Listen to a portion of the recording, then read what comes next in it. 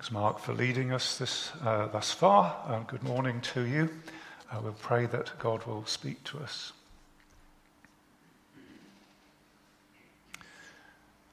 Lord God, Almighty God, we believe that you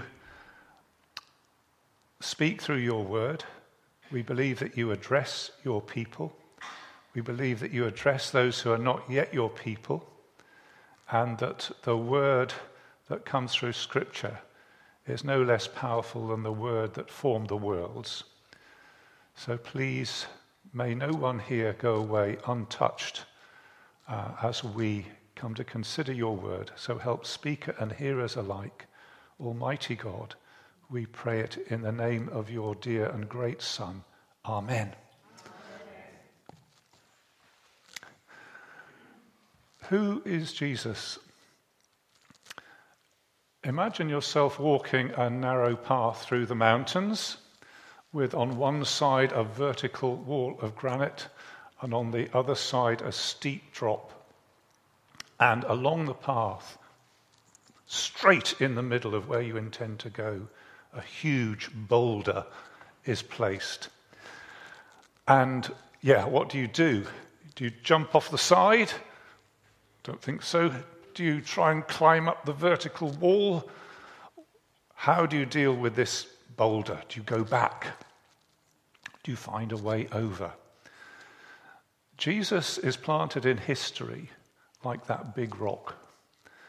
And in front of each of us in our path of life is Jesus. And what are we going to do with him?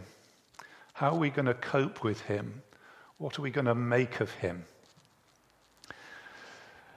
Every member of the human race has to face what to make of Jesus. Jesus is a person who challenges, he perplexes, but he refuses to be ignored. That's how it is today, that's how it was in those days, and in the chapters that we're reading, people are coming face to face with Jesus. They confront him, he confronts them. What do they make of him? How do they come to terms with who is Jesus? That's what we're going to look at this morning, and that's really the theme as we go through chapter 7 and chapter 8. I'm going to try and set a bit of context first by asking the questions where, who, and when, which are always useful questions to ask. And then we've set a bit of context. There are a couple of points I'd like us to try and focus on from this chapter as God helps us. So let's do a where. Where does this all take place? Anybody know where this takes place? Jerusalem. Yeah, that's right. It's Jerusalem. Jesus had been up in the north in Galilee, chapter 7, verse 1, and then there was all this business of whether he would go to the feast in the south, in Jerusalem. Jerusalem is the holy city of the Jews. It used to be God's headquarters on earth, but that's changed. There's a little picture of Jerusalem up the top there. And when Jesus was up north, it was safer. And he goes down south, he's going to enter conflict and danger. He goes down quietly. In chapter 7, verse 10, it says he went in private or secretly. So this is not the triumphal entry when he goes in very publicly. This is a much more low-key arrival in Jerusalem. And you remember that Daniel took us through that question of whether Jesus' policy was to make a big show of himself at the earliest opportunity, show yourself openly. And we learnt that Jesus had his own way of being lifted up and his own time scale, and that all focuses on the cross.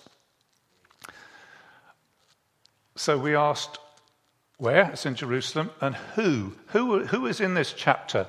And it's worth just noticing, I think it's helpful just to notice that there are various people. So in verse 1, it says the Jews were seeking to kill him. And in verse 15, the Jews therefore marveled. Usually when he says Jews, I mean, they're all Jews, weren't they? So he usually means the leaders. And it's these people who say he's a deceiver, verse 12, he's leading the people astray, he's a deceiver. So I'll put that group there. Then there's the crowd in verse 20. They answer, you have a demon. So the crowd, this was a feast. People came from all over the place, and perhaps these people are from the north, and they don't necessarily know what's been going on in Jerusalem. They know what's been going on in Galilee. So there's the crowd. And then in 725, there is the people of Jerusalem. So they're perhaps more sophisticated. Perhaps they know a bit more. And it's they who have their own insight into what's going on. And the Pharisees, in verse 32, are another group of leaders. They are a strict, observant group. They're not officials. The Pharisees weren't sort of official leaders, but they ended up having a strong voice. So I'll put them in there.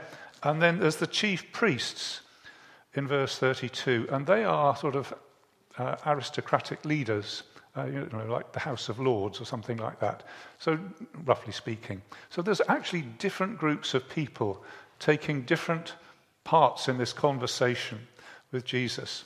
And in chapter 7, verse 40, some of the people say, this really is the prophet. So some people are saying this, some people are saying that, some people are saying he's the prophet. And it's a rather telling verse in verse 43. There was a division among the people. There was a division. Jesus does that. He is such a controversial figure that people are divided over him. But all of these people would have thought they were okay with God. That's their starting point. We know God, we have the law of Moses, we're Jews, we're okay. And Jesus is saying to them, you're not. You're not okay. Just your family background doesn't make you okay with God. Just knowing what the right thing to do doesn't make you okay with God. It's much deeper than that. So who? And then when? Anybody know when it was? Or if I put it up there? I put it up there, so it's a pointless question, isn't it? It was the Feast of... I've got the Feast of Booths in my translation. Have you got Feast of Tabernacles? In verse 2, what have you got? Chapter 7, verse 2. Feast of Tabernacles. Yeah, tabernacle is a funny-sounding word for a tent. I think booth probably means the same thing I've got in my translation. It is Sukkot, I think is the Jewish word for it. This feast is an important festival, important feast. It is a national memory of when they crossed the desert camping, and they went across the desert in tents when they'd been delivered from Egypt. And of course, that's a very rich memory of how, as they crossed the desert, God provided them with water. You remember all of that about God providing them with water? He provided them with manna as well. And there was a pillar of fire, and they were guided. And all that desert experience for the national memory of Israel is captured in this feast. And just to take it a little bit further, which might help for next time, and perhaps a time after that, some things happened at this festival. I read this up. A golden flagon filled with water was taken to the temple by the high priest. There's the golden flagon. And the Jewish commentators said, this is so brilliant, what goes on there. He who has not seen the joy of the place of water drawing has never in his life seen joy. Probably an exaggeration. But they're saying, this is such a wonderful festival. We've got water pouring, and it's just amazing. And there was the lighting of 4 huge lamps. I don't know quite what they looked like. I put a 7-branch candlestick there in the hope that that might be reasonably accurate. And the light spread through the whole city, and there was blowing of trumpets and dancing and celebration. It was a really big festival. And Apparently, the historian Josephus said it was a very popular festival. People said, Feast of Tabernacles, we must go to that.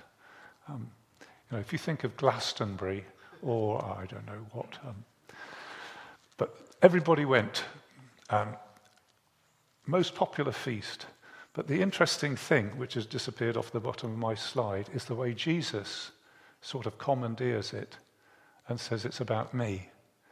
So I included that reading where Jesus says, water pouring, I'll tell you something, if you're thirsty, come to me and drink. And he's going to go on in 8 verse 12 to say, lights, I am the light of the world. But we haven't got to that bit yet, but I'll just mention it so that you're ready for it when it comes. So we're at the Feast of the Tabernacles, or Feast of Booths, in Jerusalem, and these chapters are sort of interwoven story of misunderstanding, confusion, and division over this whole question of who is Jesus. Recognizing who this person really is. From my point of view as a preacher, I don't really want to preach so as to create confusion, misunderstanding, and division. So I'm going to try my best to not do that in talking about this passage this morning. So I'd like to try and focus in two particular strands of what's going on here. Number one, there was confusion and misunderstanding and division over his teaching, his words. And secondly, there was confusion and misunderstanding and division over his origin. Where has he come from? And of course, that feeds into who is he? Where does the Christ come from? Can this be the Christ? So those two things, which we'll look at just one after another, his teaching and his origin. So let's look at his teaching. Is Jesus somebody we should take at his word? Key question.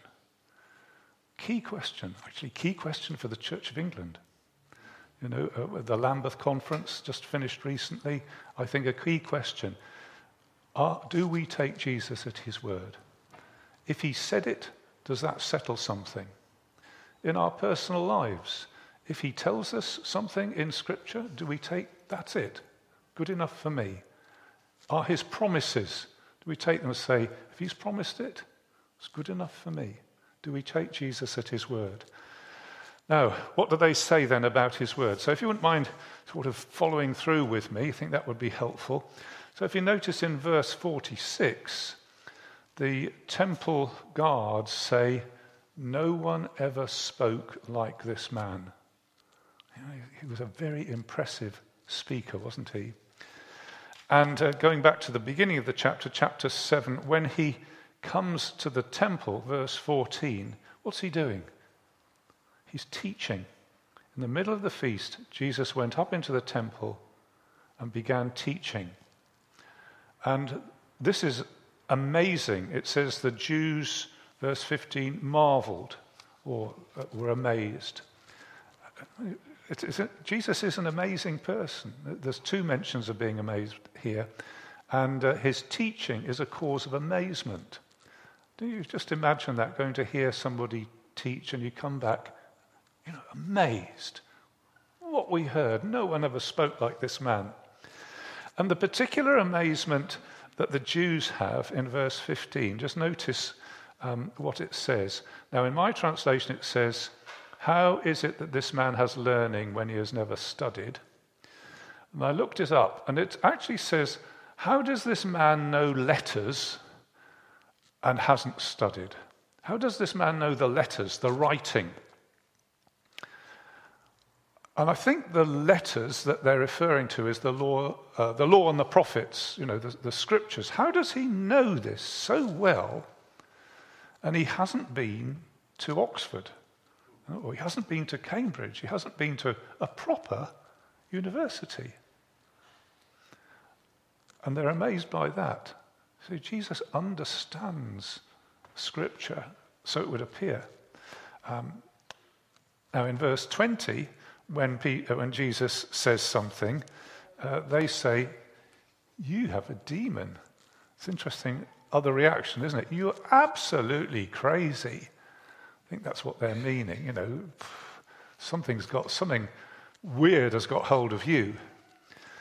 And Jesus replies to this thing about knowing Scripture, knowing the law of Moses in verse 21. And he says, "Moses gave you circumcision. You circumcise a man on the Sabbath. And isn't it right, if on the Sabbath a man receives circumcision so that the law of Moses may not be broken, are you angry with me because on the Sabbath I made a whole man's body well?" There's a little bit of, it is about these things in the writing, circumcision and the Sabbath. And these things are in the law of Moses. The Sabbath is, of course, God's working week where he worked for 6 days and rested on the seventh. And he says there's another thing written in the law of Moses, which is in the 10 words, "You shall not murder." And Jesus says, verse 19, "You guys don't keep the law. You're trying to murder me." So there's a thing going on about Jesus' relationship, Jesus' teaching, and how that fits with the writings, the law of Moses.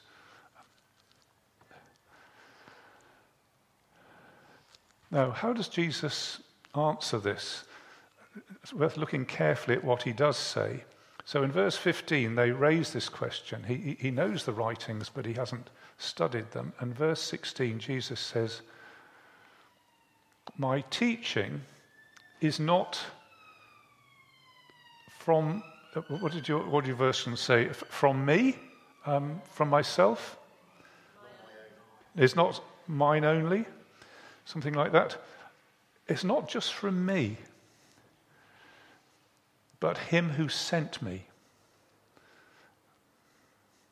I'm not just making this up myself. If it has authority and power, it's because God, who wrote the Bible, is telling me what to say. I don't speak off my own bat. I put it there. Anybody can go into the open market or on the seafront and say anything, really, can't they? They could say any crazy thing. I mean, nowadays in social media, anybody can get up and sort of do a selfie, really, is what a selfie, isn't it? To tell people about me, to say, "Look how beautiful I am. Look at what poses I can strike. Look at me," or "Listen to me. Listen, this is my view. This is my POV. This is my point of view. This is me. I've got this." And is this what Jesus is doing? A sort of verbal selfie.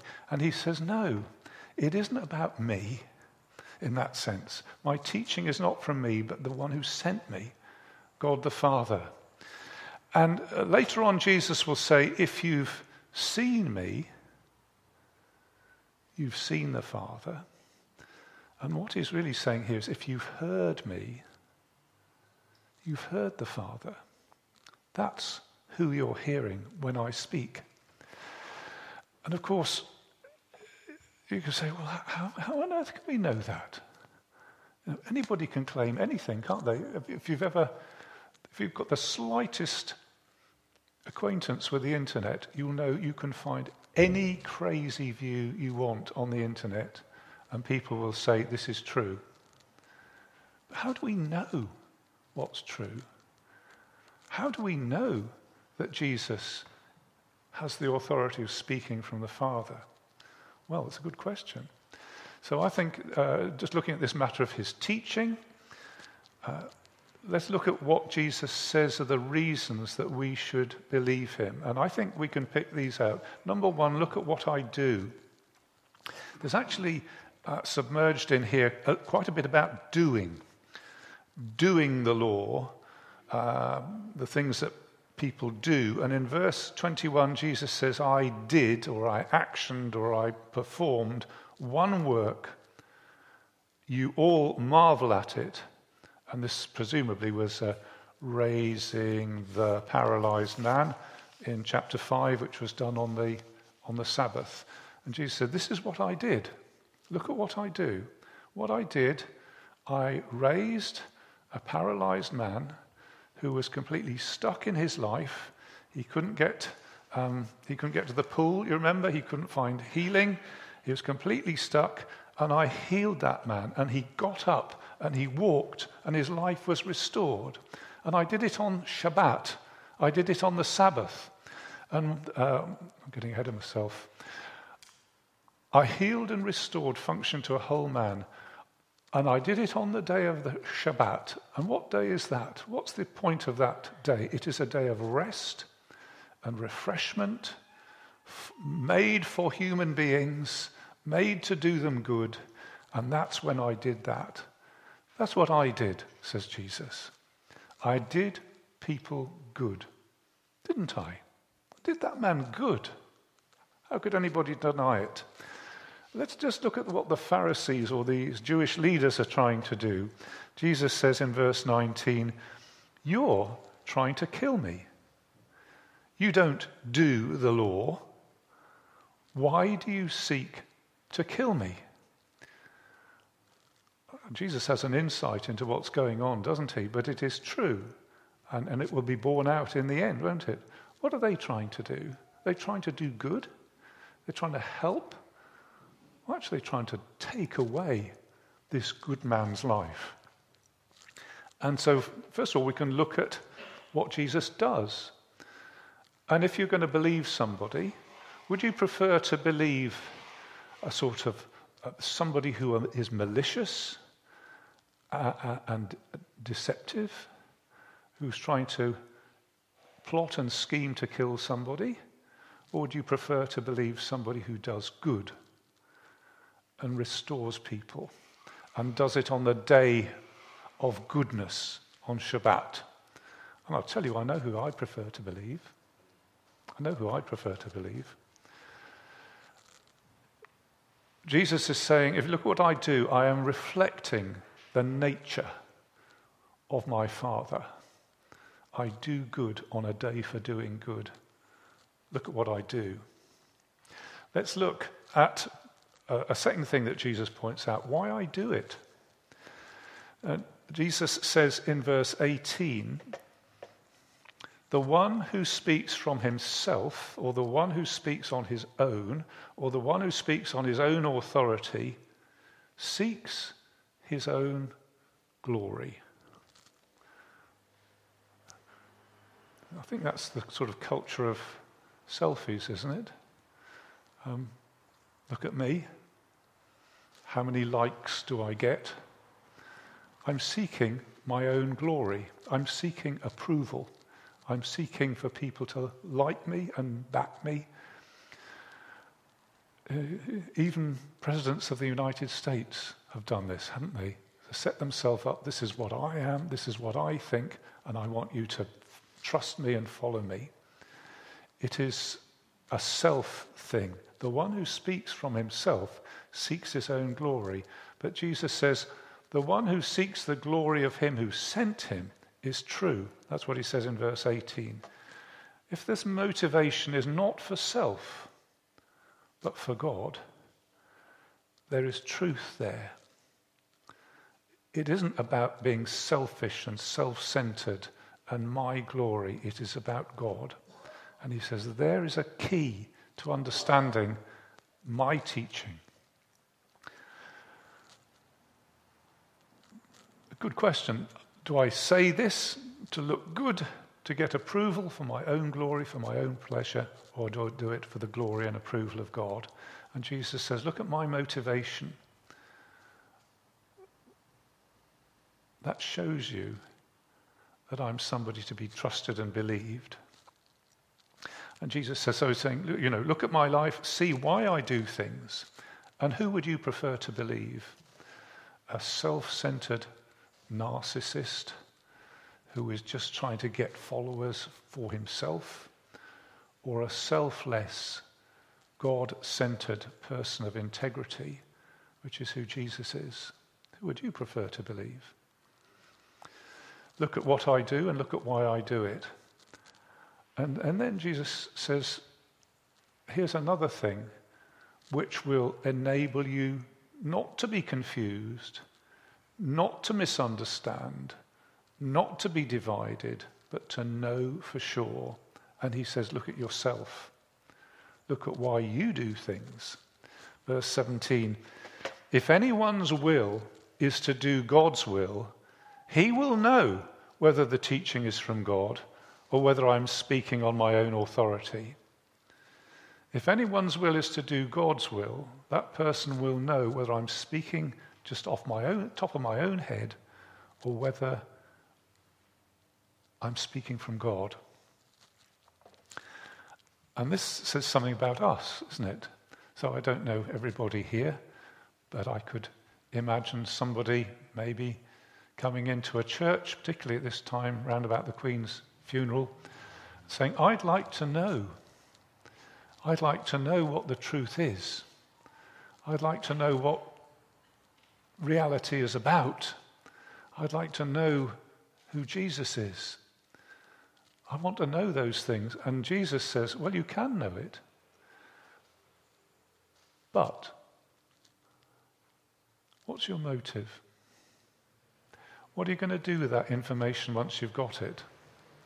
He says, if you are genuine, you will say, I want to know, and whatever it is that God shows me, I will accept it.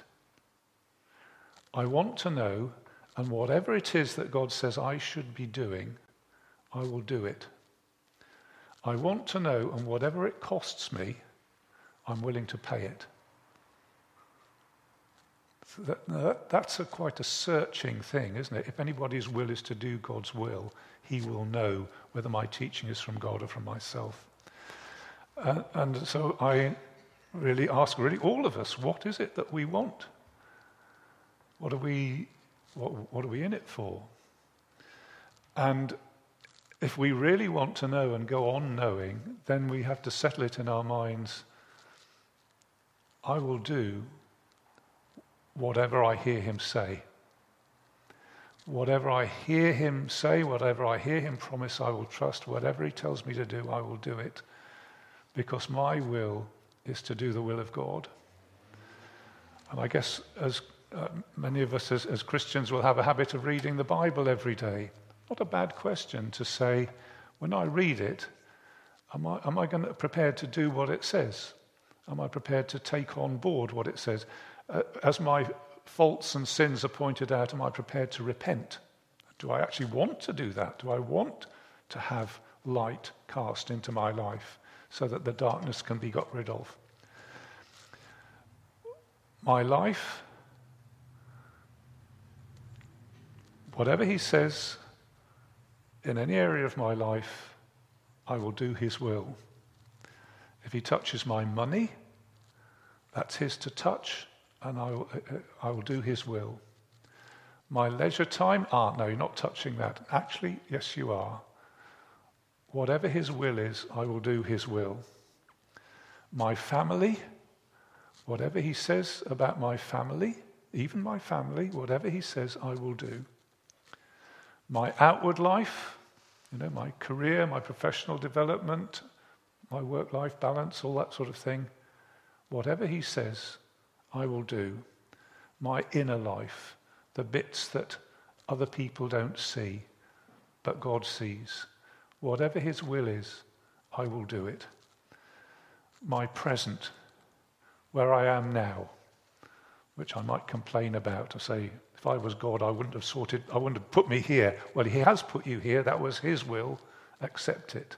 And my future, whatever he says for me for the future, whether he sends me to Kurdistan or sends me to Kent Town, I will go where he sends. I will do what he does, or what he tells me to do. If your will is to do God's will, you will know.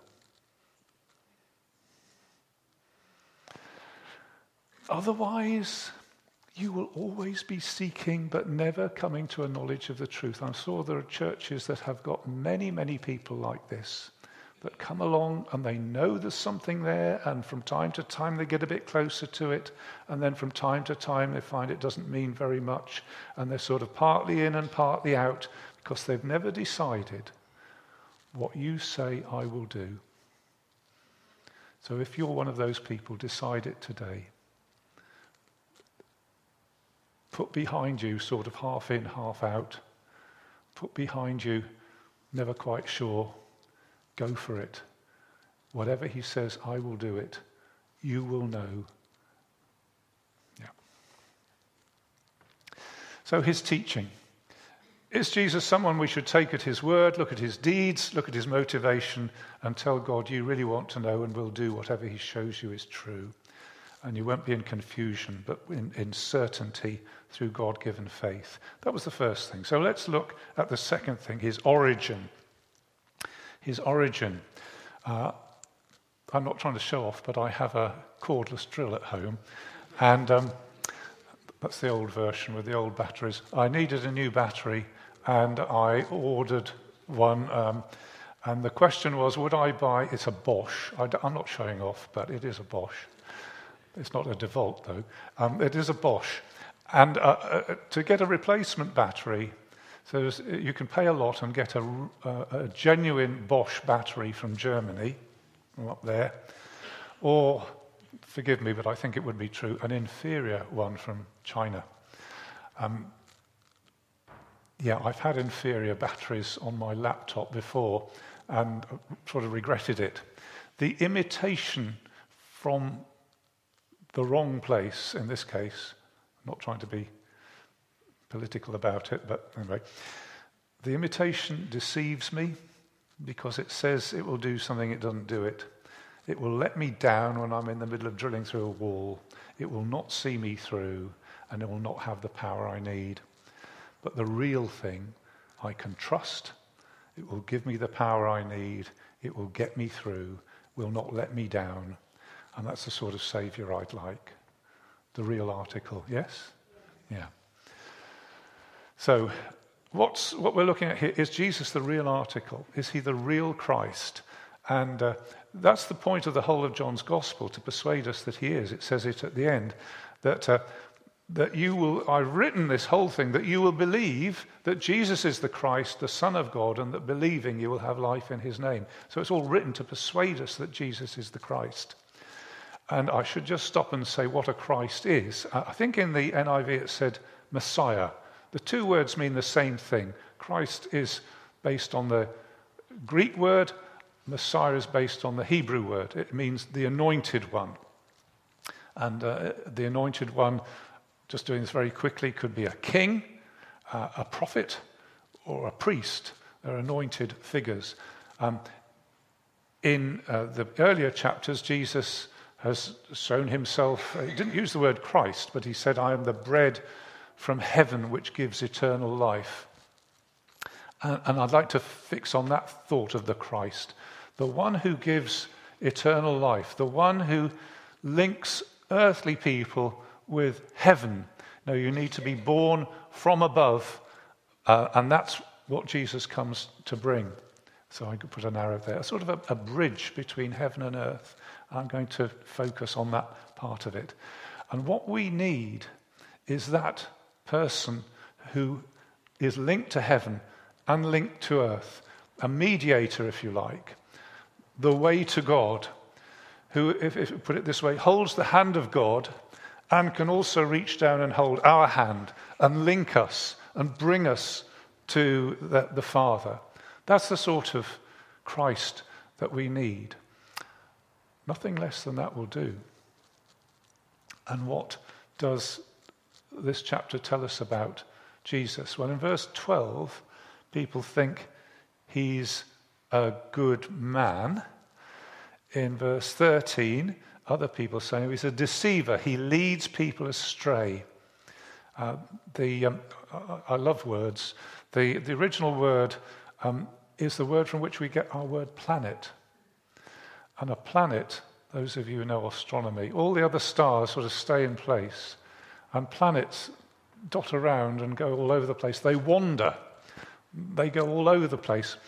And he's saying that Jesus isn't fixed and steady. He sort of take you anywhere, really, lead you all over the shop. He will lead people astray. And verse 20, people said he was crazy, he had a demon. In verse 26, they're saying, can it be the authorities really know that this is the Christ?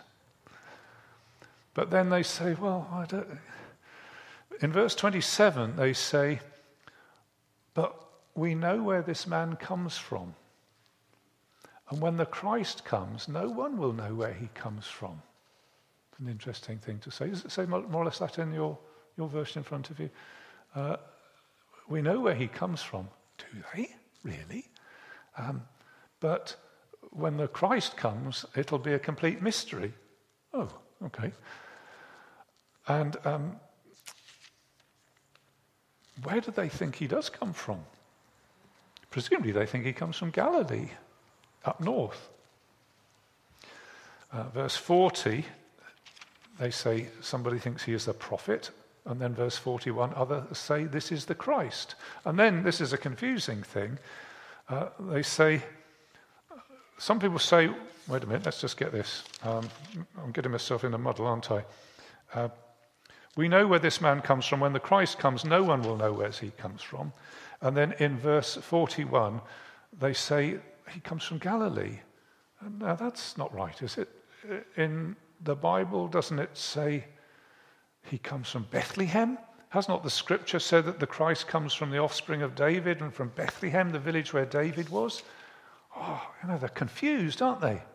Does he come from Galilee or from Bethlehem? That's where he ought to come from. And they're thinking about his sort of earthly origins. And Jesus doesn't actually address that at all. He says, verse 28, you know me and you know where I come from. I think in the NIV it says, yes, you know me.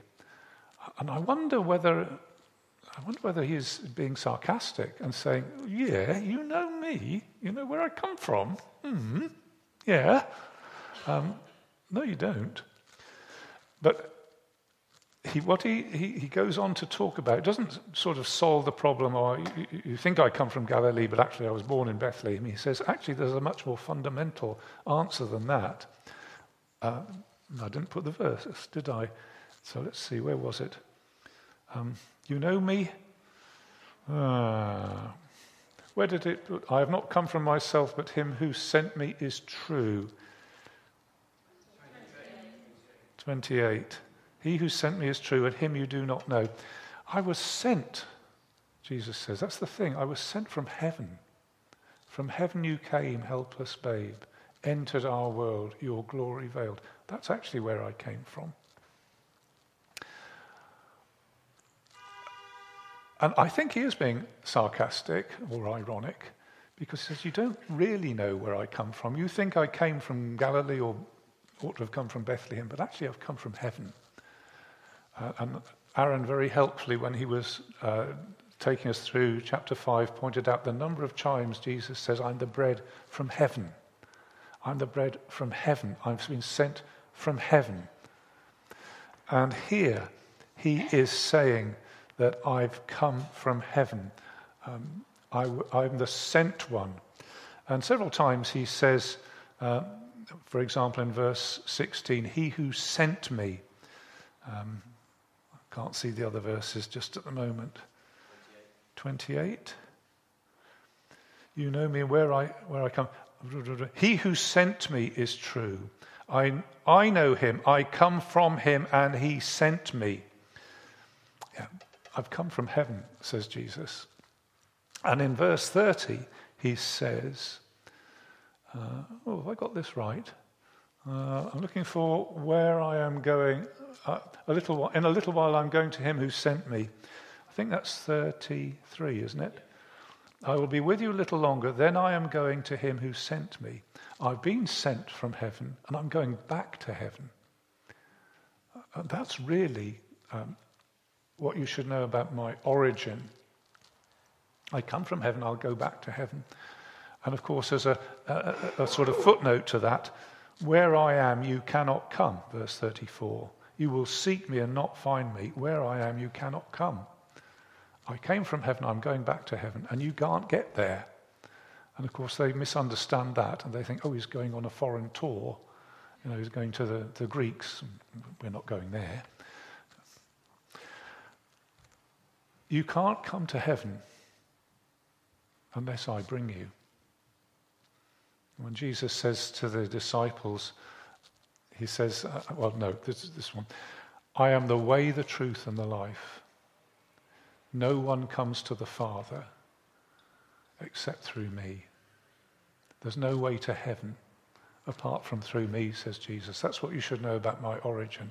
I can take you to heaven. I can take you to the Father. And I'm the only one who can. Christ comes from Bethlehem, home of King David. He will be called a Nazarene, so his location in Galilee is also in Scripture. But more importantly, he comes from heaven and goes to heaven. He alone can take us to heaven. And in chapter 14, verse 2, he says these memorable words, I go to prepare a place for you. I will come again and take you to myself, that where I am, you will be also. What a precious promise that is, isn't it? I think we should stake our lives on that. One day, Jesus will say, the grave is not the end. I've gone all that way to prepare a place for you. I want you to be there. I want you to be there, and I will come and get you. And I will take you home with me to heaven. That's who Jesus is. That's what he does. And I think that's just the most precious promise, isn't it, for every believer? If we haven't got that, we've really missed the point. So, in Jesus' day, he was at the center of misunderstanding and confusion and division, as he still is today. But we are told here about his origin. He came from heaven, sent by the Father to save, and has gone back to heaven. He is the Christ, the Son of God, and you could say this is his role, to bring people to heaven, and that he does. His authority in his teaching, we take him at his word. That's right, isn't it? That's how we live, by faith in the Son of God who loved me and gave himself for me. I take him at his word. If you're not sure about it, look at the things he did. He did the things the Father showed him, doing the good like the Lord God. That's the sort of person I'd like to trust. And look at the way he did them. Not selfishly, but seeking God's glory. And that gives us all the confidence, doesn't it, of the integrity of Jesus. And for us to make sure that we are wanting to do his will. Because he won't play games. If we're going to play games with him, there is no certainty and definiteness. Many years ago, God put that into my heart to want to do his will. It took a long time to get to that point. But if you are unsure, ask God to put that into your heart. That you want to do his will, whatever it costs. And then instead of him being a rock of obstacle and challenge and hindrance, he will be a ladder to heaven. Amen. We're going to sing that above the clash of creeds, the many voices,